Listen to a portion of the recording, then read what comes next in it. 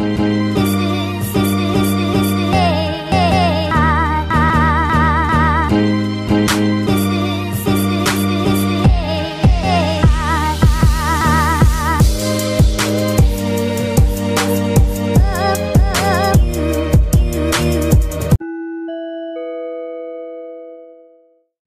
everyone, and welcome back to another episode of Independent Thought. My name is Desmond Price. For today's episode, I am joined by Amani Wells-Onyioha, the partner and operations director of Soul Strategies. Amani, thanks for coming on the show today. How are you doing? I'm doing well. Thank you for having me. Yeah, absolutely. I appreciate you being here. First and foremost, I kind of just want to introduce a little bit about you and what you do with Soul Strategies before I got to get into a couple other subjects about what's going on in Washington right now, why our country seems to always be on the train going off the tracks trajectory here in America. But before we get into all of that, what exactly is Soul Strategies and what do you do there?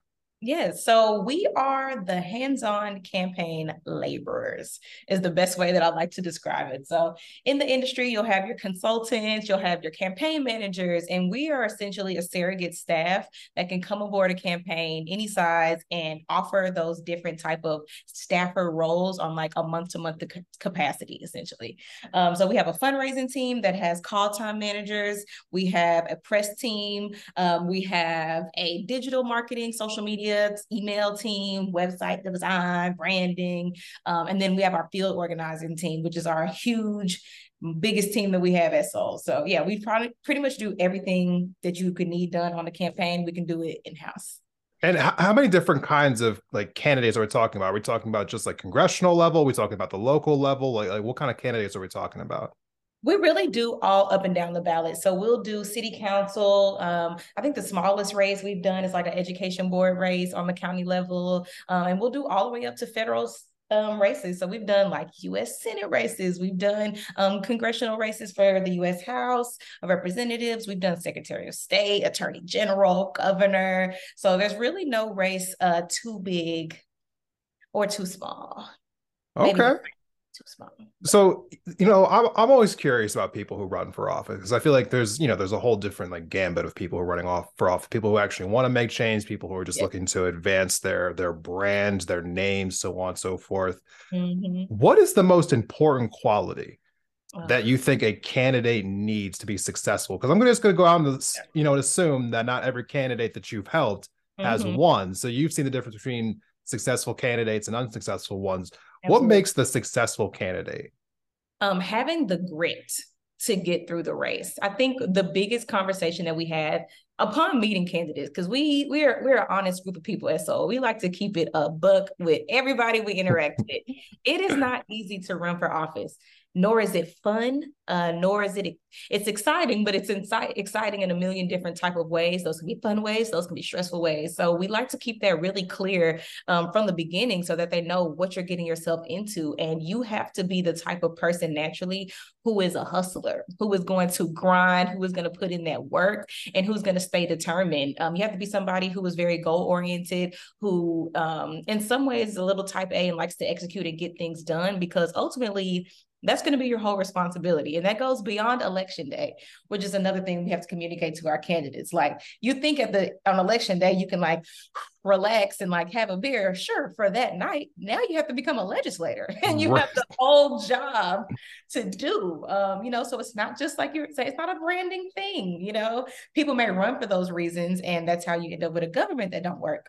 Because a lot of people run for stuff just for funsies and then don't realize, oh crap, when I get here, you mean I gotta work? I got stuff to do. So yeah, the people who get things done and stick to things are ultimately the best candidates and legislators. Now, when it comes to Soul Strategy, I guess like as a company, do you work with candidates that are in both major parties? I guess there's more than two parties. So do you work with just one side of the aisle, or do you work with anyone who shows up? So we only work with Democratic candidates. But as we know, there's a wide spectrum of Democrats. You got your conservative Democrats in states like Alabama, which we've worked in. You have your moderate, basic, we call them our blue dog Dems.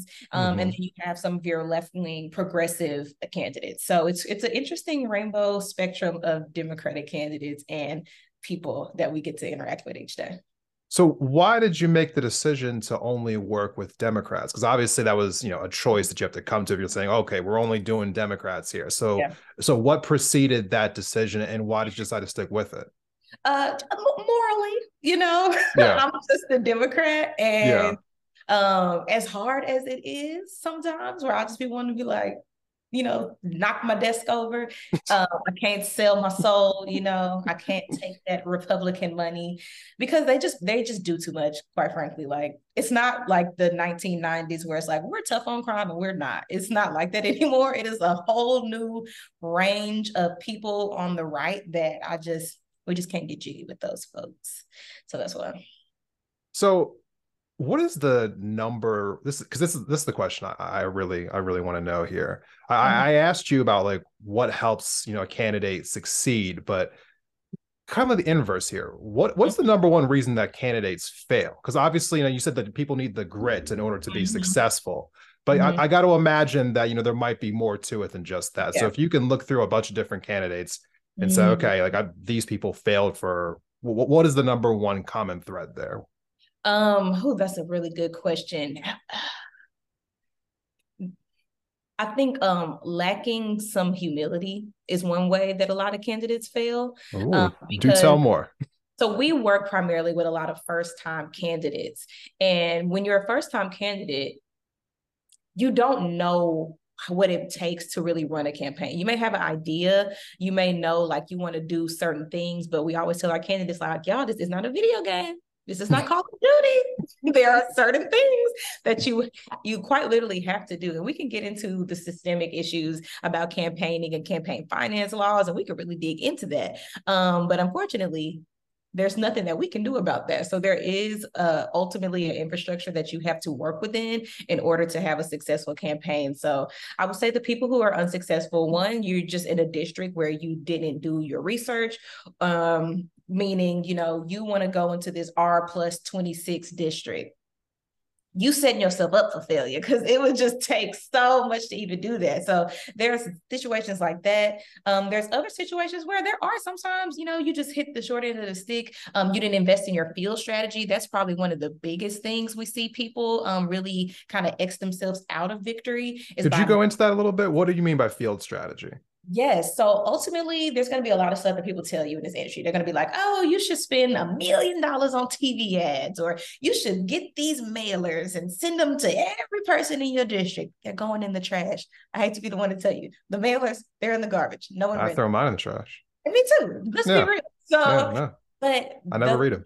literally, I've never read one ever, except for when I'm in line at the poll and then like, the poll watchers are handing me stuff. And then I'm like, okay, I'm here now. So I was here to make a decision. Let me skim through and see real quick. That's ultimately the only time that I read them. But anywho, so the thing that gets direct voter contact and the thing that is more likely to get you to actually have somebody go to the poll is to have a face-to-face conversation with that person.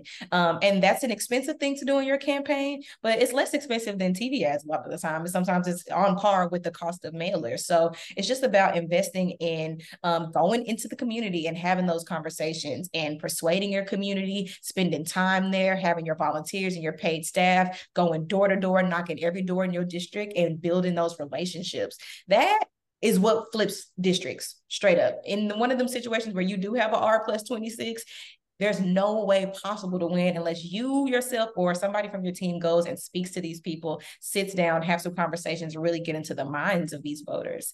So that's a missed opportunity that we see people do a lot. Just quick question here, and this is just I hear a lot of these conversations I was talking about, Mm-hmm. where candidates decide to run, where they don't decide to run. And, Mm-hmm. obviously not being involved in this industry, I'm just basically assuming things from the outside perspective. But I've always wondered why Republicans, for a certain, like for whatever reason, don't try to go into like the cities, for instance, and at least try to run campaigns there. Why Mm-hmm. Democrats don't try to go into rural America and try to run campaigns there. Because as you said, at R+26 district, you're not going to win there. But Yeah. do you see value in going into a place like that and maybe trying to chip away at it? So maybe you don't win, but you can make turn R+26 into R+14 and then Yes. try again a second time. Do you think that's worth it? Or would you not want to even work with somebody who's not trying to like just flat out win?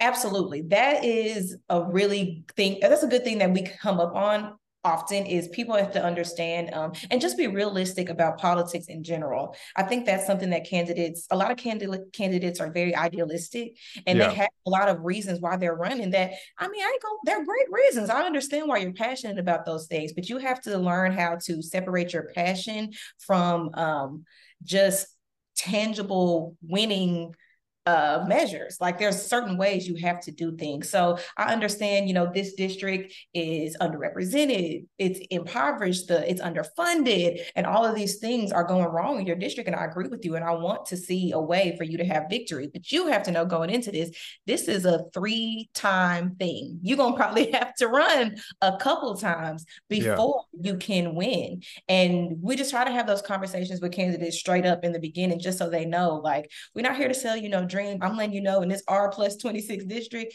you are going to have to run at least 2 or 3 times before you win. That's just what it is. But if you're, again, have that grit, if you're really passionate about this, if you really want to be the one that represents this community, it's just going to take you a lot of time to do it. And some people are down for that. And then there's some people who are like, you got it. So. Okay. So one of the last questions I want to ask you, just in this block right here about candidates, it feels like Donald Trump kind of changed everything. I might be wrong here, but it feels as though since he's come on the scene, or maybe I'm just noticing it now more, it feels as though there's a lot of candidates out there who have no idea how government works. And yet that's not stopping them from trying to get elected. And some of them have. I mean, I think of people like Marjorie Taylor Greene, for instance. But what are your thoughts on this? Do you actually have to know how government works to run for office?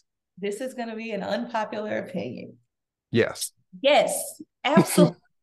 You need to know. That's like, and I'm so glad we're having this conversation because I got so excited when we had this conversation because this is a I'm willing to die on. Okay. You would not want to go to a surgeon for open heart surgery that's never done that stuff before. Can we curse on here? I don't know. No, you can curse on here. Who's never done that shit before, okay? You're not going to want somebody a psychiatrist medicating you, diagnosing you, who doesn't know what the fuck they are talking about, right? No, you still don't want that from your legislators. And that's the thing. This is all real life, y'all. And I know we turn politics into something that is so idealized and it lies in passion and belief and all of that. And that is very important. But at the end of the day, this is a job. It is an active job for some of these seats that last 6 years, 4 years, 2 years, whatever your term is. This is an active duty job where you will have responsibilities. You will have people that are relying on you to represent them and represent them well. And you have to know how to do that. This isn't something you can do just because you believe something. I believe in a lot of things, okay? I believe that healthcare is important. That doesn't make me a doctor. So again, yes, you need to know how this stuff works. For nothing else, if you are a first-time candidate, because I support first-time candidates taking on some of these crazy long-term incumbents who ain't got no business being there no more. Okay, but at the same time, do your research. Know your district. Know the issues that your district is passionate about. Know what solutions the seat that you are running for can offer your specific constituents. Because that's another thing that comes up. When you are running for city council, you cannot legislate on Medicare for all. You can't. You have nothing to do with that. What do you do on a county level, on a district level that affects healthcare in your area, if anything? You have to be mindful of these things throughout your race. I went on a little tangent there. But no tangents are welcome. And I do appreciate it because I think, the reason why I asked this question is because, the next question I want to ask you is basically why Washington is broken. But before we get into that, we're going to take a quick break. When we come back, we're going to have more with our guests. Please stay tuned.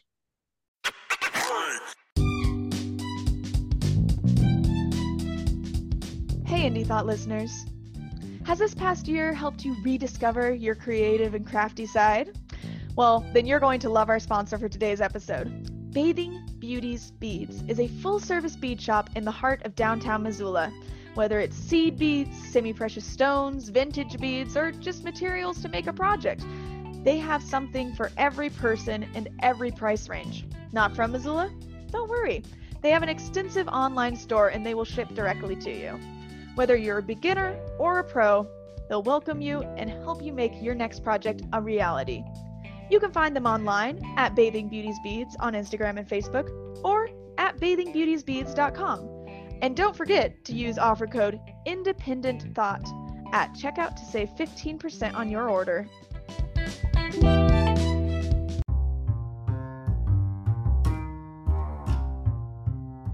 Betty's Divine is a locally owned boutique on the magnificent Hip Strip in downtown Missoula, Montana, that has been a fixture in the Mountain West since 2005. We have a fondness for vintage-inspired clothing, shoes, and accessories for humans, as well as the real deal found in our vintage department, Divine Trash. Betty's Divine presents a snapshot of Northwest styles with an emphasis on street, skate, surf, and rock and roll culture, as well as Americana classics. Alongside a radical selection of clothing, Betty's Divine offers a damn fine array of shoes, jewelry, records, and accessories to satisfy any taste, whatever your age or vibe. You can count on us to prioritize financial, social, and environmental responsibility without sacrificing the look. Visitors enjoy a lovely atmosphere, dreamy tunes, and the best customer service in the West, and you can shop us online at bettysdivine.com.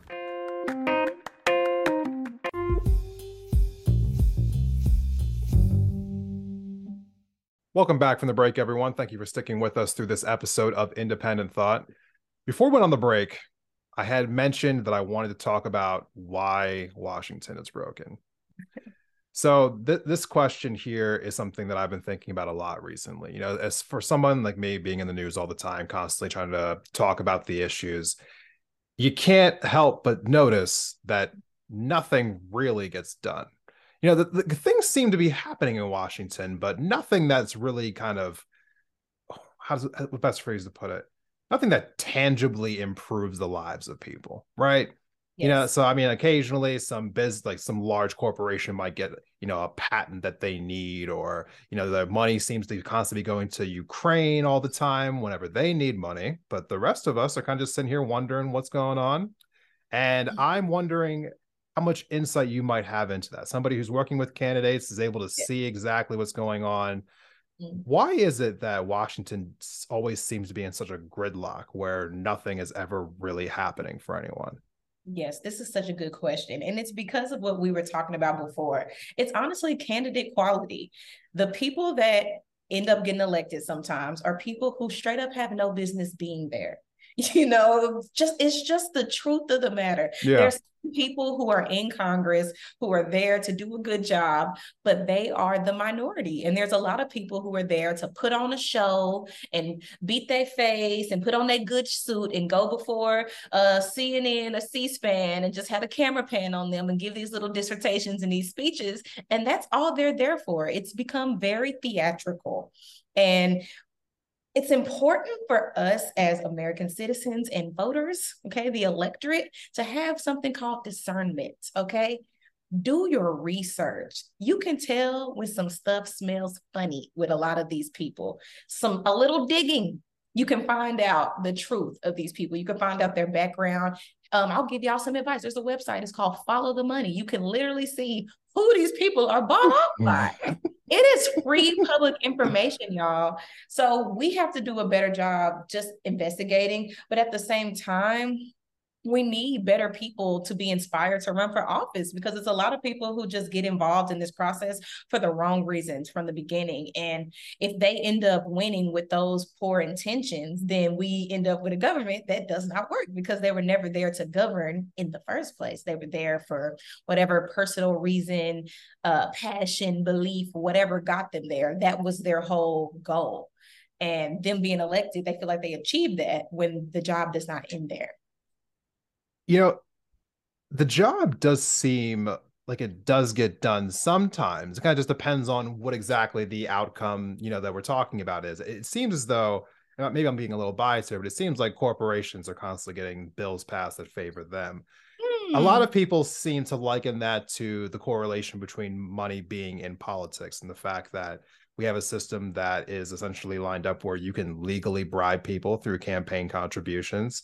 Do you, I've heard some people argue against this, though, saying that it's not that big of a deal and that, it's not actually having as much influence on politics as you think it would. But what are your thoughts on this? Do you think that do you think corporations and billionaires and lobbyists being able to roam the halls of Congress is an overall negative on our country? Absolutely. Absolutely. And it's sad how cheaply some of these people can be bought off. And it's not, I'm telling you, like you can go into somebody's follow the money and see like CVS just gave them $4,000. That was all it took. $4,000 from CVS, and now all of a sudden you don't know what to do about the pharmaceuticals. It's like I don't know. It's hard for $4,000. That's it. Yeah. So, yes, it's a huge issue.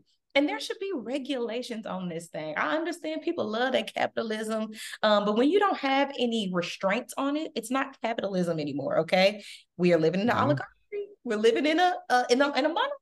Okay, where you have these very, very, very rich and powerful people just basically picking and selecting who they want to control. And that's just how it ends up happening. And again, people, y'all have some integrity. Okay, candidates, have a little integrity. Your campaign will be fine without that $4,000. I promise you. Y'all need to add bare minimum, have a high price tag. If you're gonna be paid off, it needs to be at least $200,000. You're gonna sell your soul, honey. Y'all souls cheap nowadays. Cheap souls. I feel like a lot of times I'm having this conversation, there is like a level of sadness that comes with it, right? Because you sit here and you think to yourself, what can we do about it? Because it seems as though it's kind of infiltrated both sides of the aisle. You see people in both Democratic and the Republican Party being bought off in certain cases. I remember following Kyrsten Sinema and Joe Manchin and the money that they were taking in around the time that Build Back Better was being just somehow being destroyed. So I think the question that I want to pose to you is like, what do we do about it? What can we do? I'm trying to think of what I can say. I won't say that. Usually the first answer is the best one. The French. I don't know. The first answer is the best. Oh. The French. That's all I'm going to say. No, I'm kidding. The revolution. No, I'm joking. This is going to be something that's going to take decades to undo, realistically. Yeah. But I think on a community level, on a small level, we can just start by finding people in your community that you would like to see represent you. Find that person who's at the soup kitchens every week, the one that's really doing the community work. Like find those teachers who have really changed people's lives, and start looking at your life and tapping those people who really have good hearts, who are doing the Lord's work anyway. Inspire those type of people to run for office. Invest in them. Give them the support to attain some of these seats, because ultimately, that's what it depends on. And making sure people have a stronger mind once they get there, because there's so many people who get elected and then they get to Washington and then they go into the Washington washing machine and all of a sudden they don't know how nothing works anymore. And all of those ideas that got them elected and all those values and this and that and that and this is no longer a thing anymore. So people just have to learn to just turn the money down, or, stand up for everybody, because the country is going down the pooper. It's not going to be much of one left. And even just myself looking back on these past, 7-8 years since Trump came into the picture, this political landscape looks insane. If we think back on yourself 10 years ago, if you were to see the stuff that happens today, you wouldn't even believe it. No, I don't believe it. So out of whack. There was a time where we were a little bit more normal than this. No, honestly, this year I think has broken me even more than in the previous years. Like I thought 2020 might have been like the peak, for me, and then going into January 6th in 2021. But this year has absolutely just like I feel like it's like every single week thing. There's like 5, 6, 7 stories where you just have whiplash trying to keep up with all of it. Literally. And now we are being, I guess, graced by the sequel that no one really asked for, but yet here it is anyway. Biden versus Trump again. And I have been ranting about this online, about the situation that we find ourselves in. And so my audience has heard my thoughts on Biden, on Trump. I want to hear your thoughts on this. What do you think about the upcoming sequel to the last election, again, here in 2024? I just feel like you're making us choose between the shit and shittier, and that's just not fair to us. Like, when I say nobody wants this, I was looking at the statistics this morning, prepping for these conversations today. I was blown away that 33% of Democrats are the only ones that support Biden. 33% of your own base. 58% in the ABC Washington Post poll. 58%. There were three options. There was Biden, quote, someone else, literally just someone else, and then undecided. Someone else, in parentheses, this nameless, faceless nothing has 50% of the Democratic support in the United States. Faceless, non-existent, somebody else. Why would you do that to us? Why would you make us deal with that? Nobody wants you here. And then for Trump, he just got found out today that he sexually assaulted that woman and got to pay $5 million. Look at what we're doing. Nobody wants these choices. Yeah. Nobody wants these choices. So you're making us choose Biden, I get, and this is a whole nother tangent I can go on, but I'm so frustrated with it's okay. Biden right now in general, because when I was looking back, somebody asked me, do you want to comment on Biden announcing that he's running in 2024? I'm like, no, because I don't have anything positive to say. Since Biden has been president, Roe v. Wade is overturned. Yeah. The LGBTQ plus community has been attacked from every which way. Okay, we losing rights left and right. All the stuff going on in Florida, all of the CRT, all of this crazy racism, homophobia, attacks on women's rights. This is happening under Democratic presidential leadership. You're the one that's supposed to be shielding us and protecting us from all of that. If I wanted to go through all of this, I would have just voted for a Republican. I did not. So you saying, I'm just not a Republican. Are you sure, babe? Are you sure? Because you have done nothing to stop any of this insane stuff. They're down in Florida saying they're going to remove the Divine Nine, the Black fraternities and sororities from all the campuses in Florida. Your VP is a AKA and part of the Divine Nine. And it's just all happening. So that's how I feel about it. Bless him. I'm going to vote for him anyways, but I'm not going to be happy about it, but I'm going to do it. See, that like that's the conversation that people I think really get stuck on, right? Is that I've had people criticize me for criticizing Biden because like, oh, well, are you enabling fascism? Are you enabling the Republicans? Or like Biden hasn't done that bad of a job. This is like, it's almost, there are some people who have this belief that if you attack Biden, that you must be a Republican yourself. No. And that is what I'm trying to take out of the conversation, because it does not make any logical sense. And I think it comes from a place of fear. It does. And I'm just so tired of that fear. Like, we elected him to do a job and he's not doing the job. And since we voted for him, we should be the first people criticizing him. That's how I feel about the situation. He went on and said that he was going to institute a public option. He has not even brought forth that legislation. He has not even mentioned the words public option since he took office. No, you're correct. And that's the thing. All of these promises, at bare minimum, you were supposed to make sure stuff didn't get worse.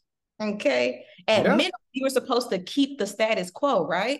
You ain't even keeping the status quo. We are in a vacuum to hell, to literal hell. And we're just all blown around. It's dust particles everywhere. It's cat litter. And we're just all in a vacuum pack. That's an image I wasn't ready for, but. And it's like, who's going to step in and stop any of this from happening? And yes, I would call myself a progressive. Okay. I voted for Biden. Yeah. Every chance I got. Okay. I'm a Democrat, I'm a progressive, I want to see this country do better.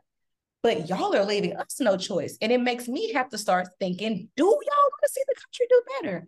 Y'all have the DNC, I'm talking to the DNC, they need to invest their resources into finding some new people. Your party isn't happy. No. That's not us problem. That is a you problem. You can't keep riding this 2008 Obama coattails by clinging to Joe Biden's tennis shoe laces for dear life, trying to hold on to the glory days. You're going to need to create some new glory days. We're not feeling it. No, absolutely not. And this kind of like comes on to the last question that I have for you. Mm-hmm. When it comes to this work, trying to be involved in Washington, obviously we're talking about a very stressful thing, talking about politics, being involved in this every single day, being in the news cycle every single day, having to constantly, you know, basically keep up with all the crazy things that we're seeing right now. Mm-hmm.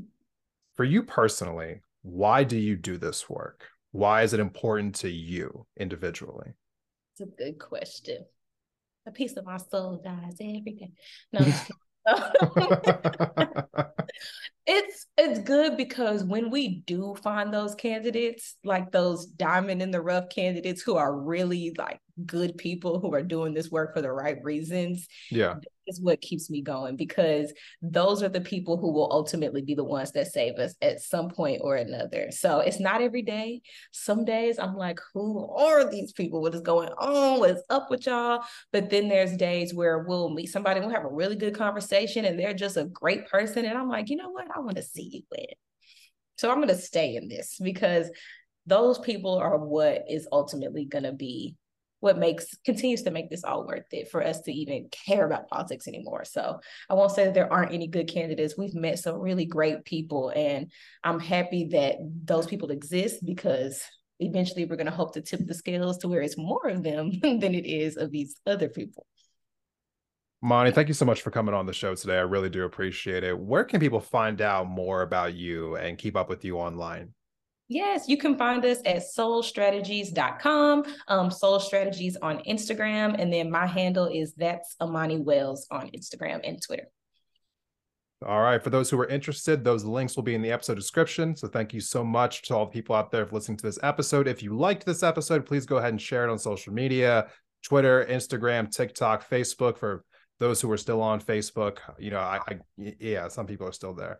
So thank you so much for checking out this episode. We will see you in the next one.